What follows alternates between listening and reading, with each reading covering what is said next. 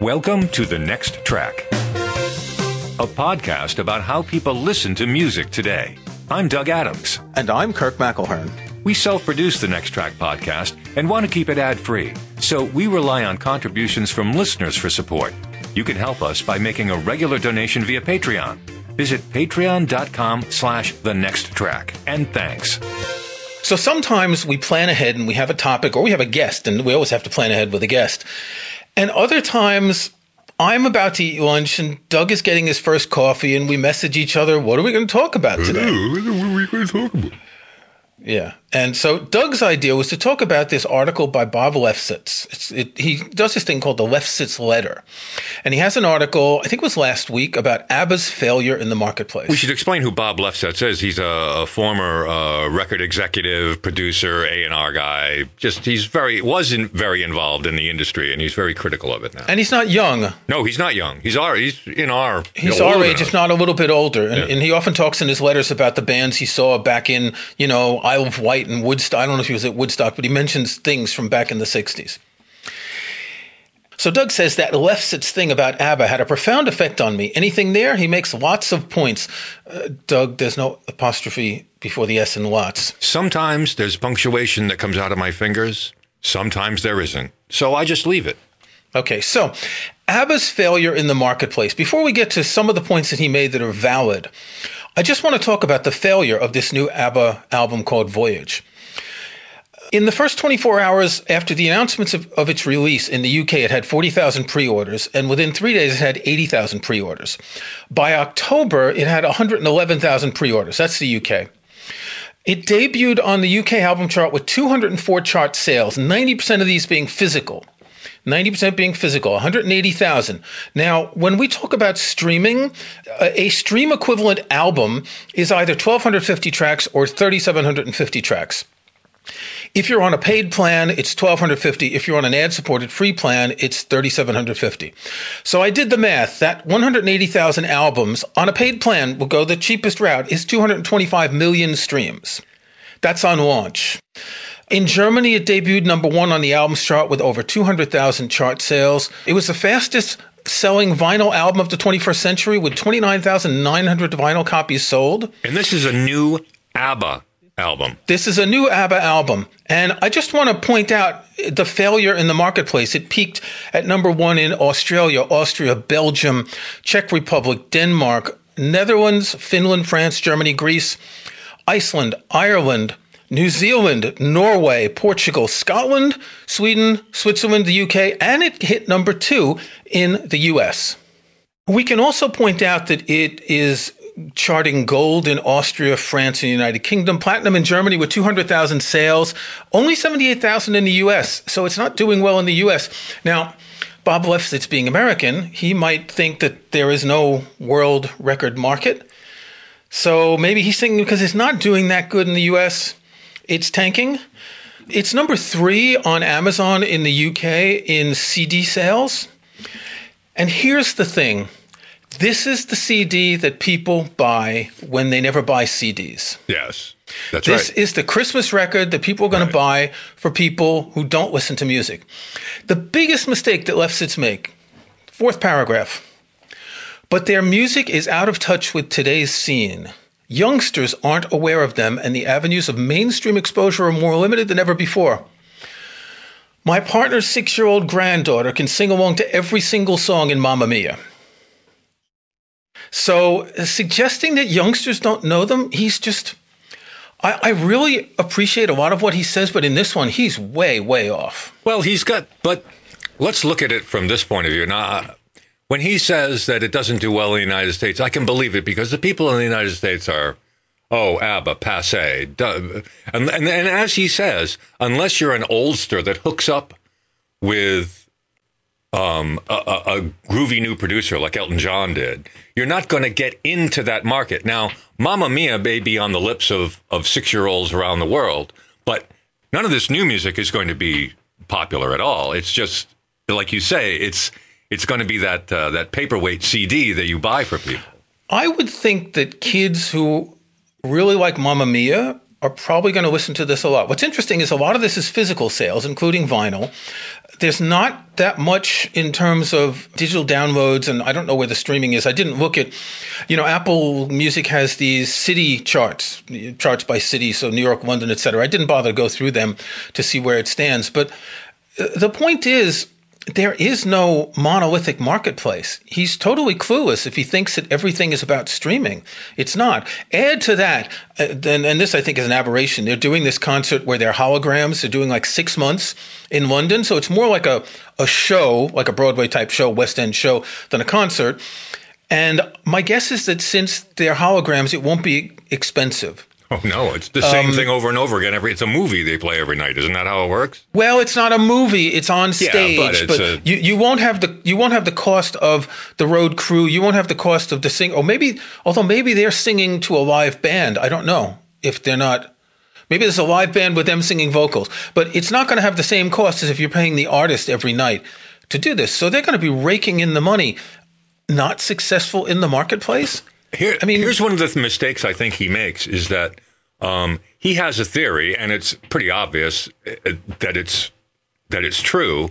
Is like you can't make records the way you used to and get famous. It doesn't work that way anymore. Famous people get the hits. Struggling artists don't. So this fits his theory that you can't just release a record and make money. There has to be some kind of performance attached to it. And that's what he's telling younger people. It's like, don't expect you're going to be discovered. You're going to make a hit record and then you're going to be famous. It's the other way around now. And that's his main point, is that most people don't realize that the point is not to make a record anymore. The point is to perform. You use the record as like a calling card, as a demo, as a resume. So that observation he makes of ABBA fits into that theory. Well, but he discusses that. He says it in his final paragraph. He says, it won't go on like this forever, with only young acts in narrow genres owning spots in the Spotify top 50. He's just talking about Spotify.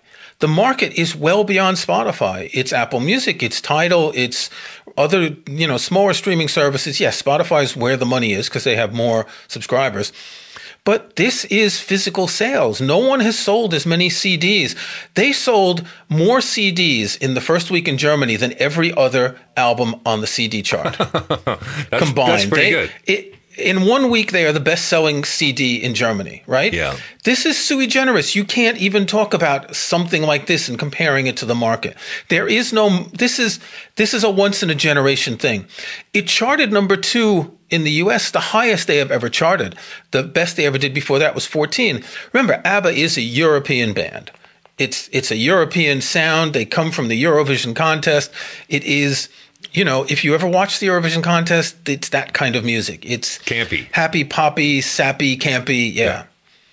So I think the whole point is that there are many markets out there, some of them that just aren't tapped the way we expect. And even though things are changing, and in 50 years, you couldn't have another ABBA that does this, my guess, but this is still happening. And while I don't agree with the virtual concerts, I think it's kind of obvious there was a pent-up demand for ABBA. They've got Mamma Mia on, I assume it's on Broadway. It's in London on the West End. Tickets from 30 to 150 pounds to go see the musical live. Is there another Mamma Mia, like a Mamma Mia 2 on Netflix or something? I think there's a Mamma Mia 2 movie as well. Yeah, because it sounds like something that Netflix would do. It's like, sure, we'll make a Mamma Mia 2. Why not? Oh, I don't think it's Netflix. I think it's a sequel to the original. I'm not sure. Okay. Not my kind of movie to watch, to be honest. No. No. But I think the point is interesting that there is still some vestiges of the old media music market that are hanging out there. I mean, look at the Grateful Dead. They're selling 14,000 units of their Dave Picks series 4 times a year. 14,000, that's not bad. That's, 64,000 2 or 3 CD sets in a year, plus a box set, and they sell out. This is a limited edition. That's the number's 14,000 currently, and they sell out every year. Well, there's also a lot of repurposed stuff. We've talked about this a million times. The Rolling Stones are repurposing a lot of their catalog and saying, here's a blues album that is a bunch of our bluesy tracks, and here's a bunch of live tracks, and for goodness sake, their drummer just died and they're still going. I mean, how do you keep going without a drummer, right? It's going to, the only time they're going to stop is when either Mick or Keith dies. Yeah. If Ronnie Wood dies, they can keep going. They can replace him. But if Mick or Keith dies, that's the Glimmer Twins. You can't replace the two of them. It's still fascinating, though, that this whole ABBA thing, it reminds me, I don't know much about Taylor Swift either, but it reminds me of these huge undertakings. They have to be multi-pronged. You have to have an audio component. You have to have a streaming component. You have to have a stage component. You have to have a film component. You need all of these things in order to get to be number one in Europe or wherever. And a lot of production companies, let's call them, can't rise to that level. I think most artists don't have the scope to do that. Yeah. Because it requires a large investment. It requires a certain amount of imagination. I know Coldplay's on tour, and I would say that Coldplay, they had their day when they were the number one band in the UK, but they did do a film of a live concert, but that's a standard concert movie. I mean, there are very few artists that can go beyond the music and the video of the concert and things like that. It's not easy. It's a complicated thing. Pink Floyd The Wall, that's a good example, right? They got the album and they have the live performance, but which ended up being so expensive that they couldn't even do it enough. Then the movie came out a few years later, and that maintained it. Then Roger Waters has been living off it for more than 30 years, and that's kind of kept it alive. But I can't think of many things. Imagine if 4 Beatles were alive right now. Right? With this documentary that's out, they could just do everything. Yeah. They could do everything. Well, it's easy to, I don't know. I don't know. Who knows how history would have changed if there were 4 Beatles still with us. Yeah. But still, you're right. If they were suddenly to reappear, it would be colossal. Yeah. But there have never been more than a handful of artists of this sort of scope that rise to that level. What the Stones, the Beatles, Grateful Dead, and even Grateful Dead is like at the top of a pretty big niche, but they're still kind of niche. Yep. Pre-hip hop, Pink Floyd maybe is probably the biggest in terms of prog rock. Who? The Who? I don't think so. But they used to mount very large tours. Yeah, Bob Dylan. But what's interesting is Dylan, still planning 80 to 100 concerts a year, but a lot of small venues. He's not interested in doing anything big. He did do that video a few months ago, which was essentially video recordings of lip sync performances of songs, which was quite interesting. But there aren't many artists that get to the level of like the Super Bowl halftime show like this. Lefset said something in this article that I thought was really interesting, is that the Eagles had put out a Walmart-only album, and now they don't even play stuff from the older, whenever they go out. I don't know how many times the Eagles actually perform. But, they do music. They do new music now. They don't want to hear the old. People don't want to hear the older music. I thought that was pretty interesting. But what I thought was really interesting was that they targeted their listeners through Walmart. Well, that's market research. Yeah. The idea of just recording in a garage and sending a demo and getting signed and hoping that someone's going to lead the way is over. They have data on their listeners. They know where they're from. They knew back in the 70s which cities were selling faster, where the albums were selling more. And this wasn't a surprise to know they were selling in certain markets. What I find surprising, though, is that Lefsetz is kind of singling out. He starts off saying they'd do Boffo at the BO, but the only people who were interested in a new ABBA album turned out to be in the media. How could he be wronger than that? Looking at those numbers, I think he must have, I don't know the date of this article, it must have been like 2 days after the album came out, before the weekly chart numbers came out. It is about 2 weeks old, yeah. Because I haven't heard the music, but I have seen chatter on Twitter. It's like boring, terrible, et cetera, et cetera. But that's, these are the same people who were raving about the Beatles documentary right now. So they don't really resonate with ABBA's music. Or these are the same people who are like Taylor Swift fans and Adele and all that. Yeah. The market is multifarious, and it always has been. And a good word, huh? That's a $10 word. Yeah, well, multifarious. Is that a real word, or are you just? I think in the 70s, when he grew up and when we, our prime musical years, the market was extremely focused. It wasn't fragmented. You had two concert promoters in a big city like New York. You had, mainly 2 or 3 venues that had concerts, and the big bands all played in Madison Square Garden. The smaller ones played in the Palladium. You had a hierarchy of stars, and that was it. And now it's so much different, because imagine if ABBA wanted to make a Netflix-only documentary. They could get a lot of money for that. Absolutely. Imagine if they wanted to target a specific country, a specific age group even. Mamma Mia is huge. I mean, it's huge. Well, it's very interesting how you have to do all this to maintain, your millions, your bigness. Yeah. But see, most musical artists will never get to that level, and it's always a little bit difficult to just talk about what the 1% is doing. And here it's probably 1/10 of 1% in terms of artists, if not even less than that. It's always difficult to extrapolate from that to the broader market. Because take your local jam band who plays in, a half a dozen venues in their region, sells CDs at the shows, makes a decent living, has, reliable fans. That's what they want. They don't necessarily want more. They're not out they don't have shareholders. My guess is ABBA has shareholders there. Of course, they're an entity. They're a limited liability company. People always refer to, well, Taylor Swift did this and Taylor Swift did that. Taylor Swift worked in the studio, yes, but everything else, she didn't sit around doing all the figuring.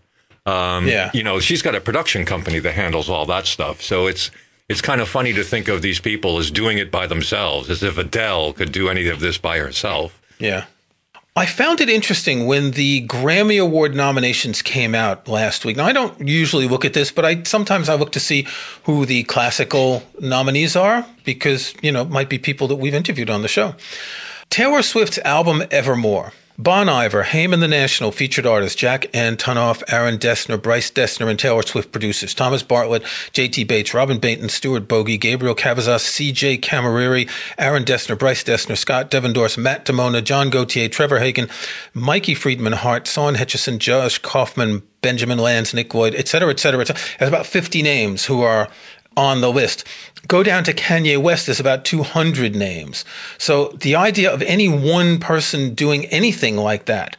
In fact, the one with the fewest names is actually Love for Sale, Tony Bennett and Lady Gaga. There's a producer, there's 3 engineers, mixers, and there's 2 mastering engineers listed. But anything else, that's real, right? But all the other ones, there's dozens. Some of them even have 100 different names that are involved. And these are people.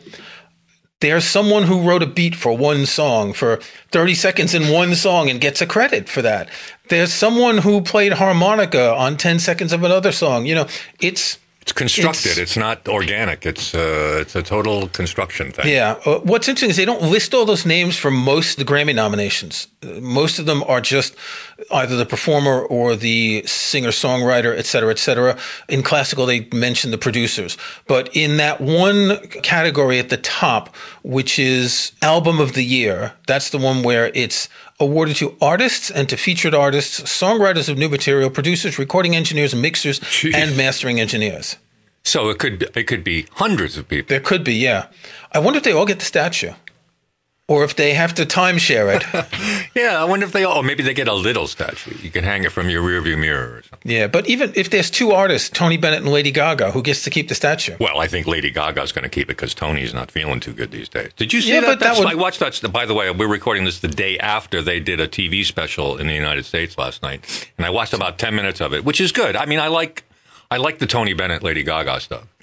It was okay, Then I went back to football. Yeah. Football was on. So had to watch that. How was the football? It was great. I was up till 11 o'clock. That's why I'm so groggy this morning. That's why I'm like, what are we going to talk about today? Yes, because you usually go to sleep very early. Yeah. I like the way he kind of put a fine point on, look, the old days are over. You don't play, as you said, you don't play your heart out in your region and wait for the record company exec to be sitting in the front row and I'm going to make you a star. That doesn't happen anymore.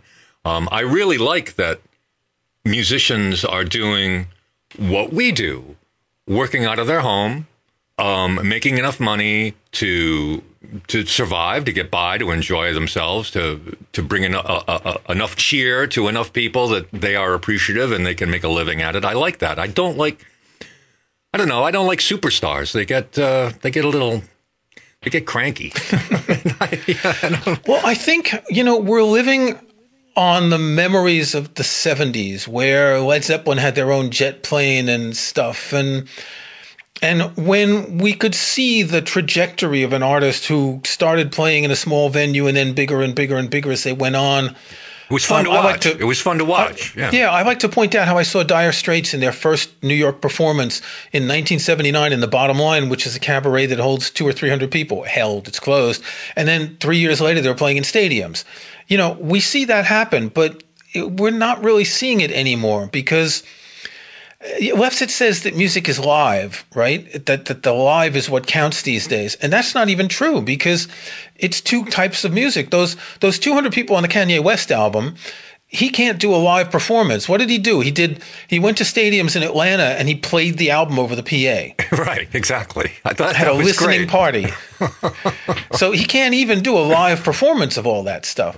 Right. And as much as the studio albums always sounded different from the live albums, and Pink Floyd could not really do Dark Side of the Moon live as it sounded in the studio, you knew that it was a different thing. But today these things are so over-engineered and overproduced that do people even want to listen to that music live? I guess they go to see Taylor Swift, they go to see Adele, who, by the way, I don't know if you saw that clip from the thing on TV in the UK a week ago.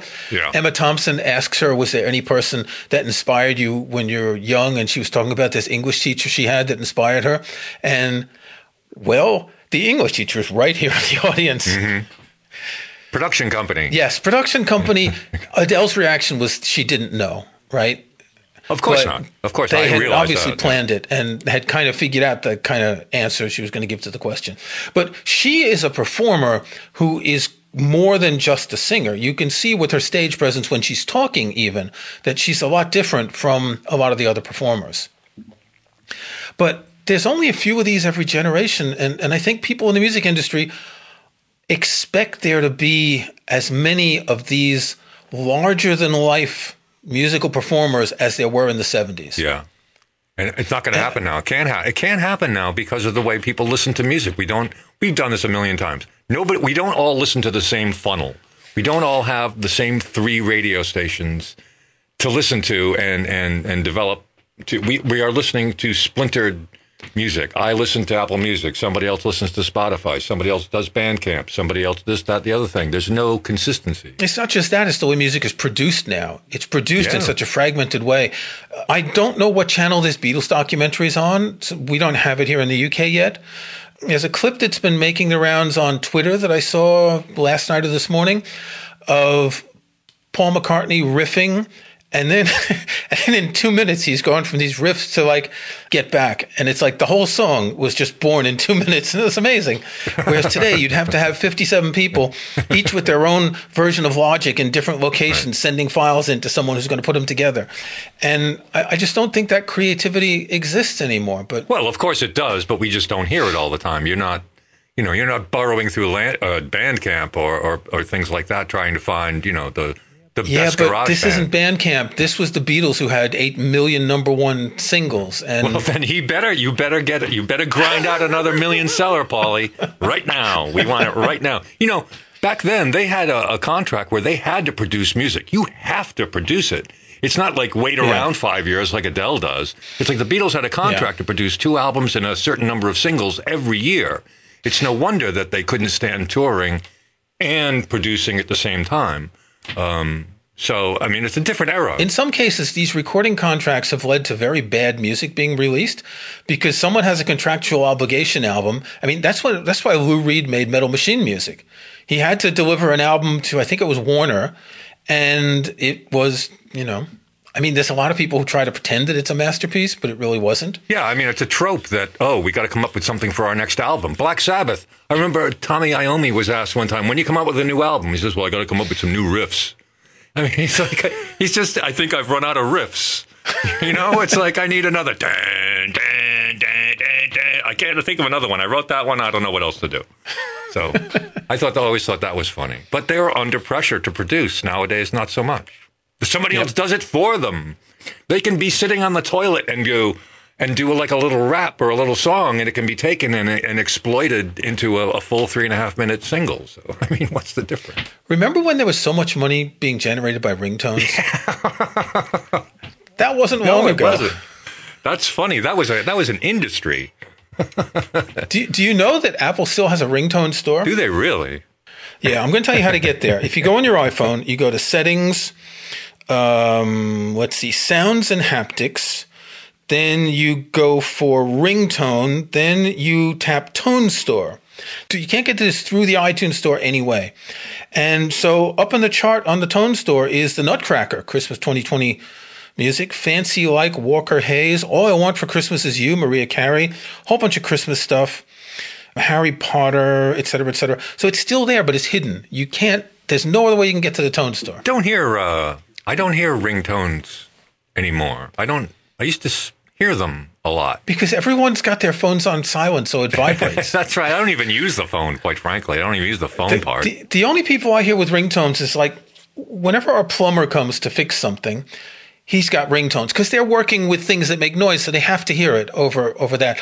Or on a TV show or a movie, people have ringtones, but it's never a song. It's always a stock ringtone because they don't want to pay royalties. Or it's a joke. Yes, it could be a joke. It's like, listen to what his ringtone is.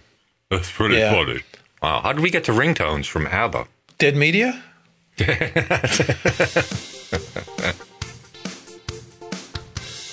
We're able to keep doing the next track like the way we've been doing because of the generosity of our Patreon patrons. You can be one too. Why not? A couple of bucks a month, send it our way and we'll put it to good use. I assure you. Patreon.com/thenexttrack is our address and we'd appreciate your support. Kirk, you have a next track pick. I'm going to cheat and I'm going to pick something that I've already chosen as the next track. It is Robert Fripp's Music for Quiet Moments series of ambient soundscapes that he released 52 of these starting the lockdown. And this time it's on CD, 8 CDs. And I've been listening to this on Apple Music since they were released. But the CDs came out just last week. I pre-ordered. It's the kind of music that I want to have on physical media. I ripped all 8 CDs, put them in a playlist, and I just put them on shuffle. These tracks range from about 3 minutes to about 42 minutes. It's just under 9 hours altogether. It's fascinating music. I'll put a link in the show notes. I'll also put a link to the playlist that I created on Apple Music as these were being released. So if you're a cheapskate and you don't want to buy them on CD, you can still listen to them. Doug, what have you got?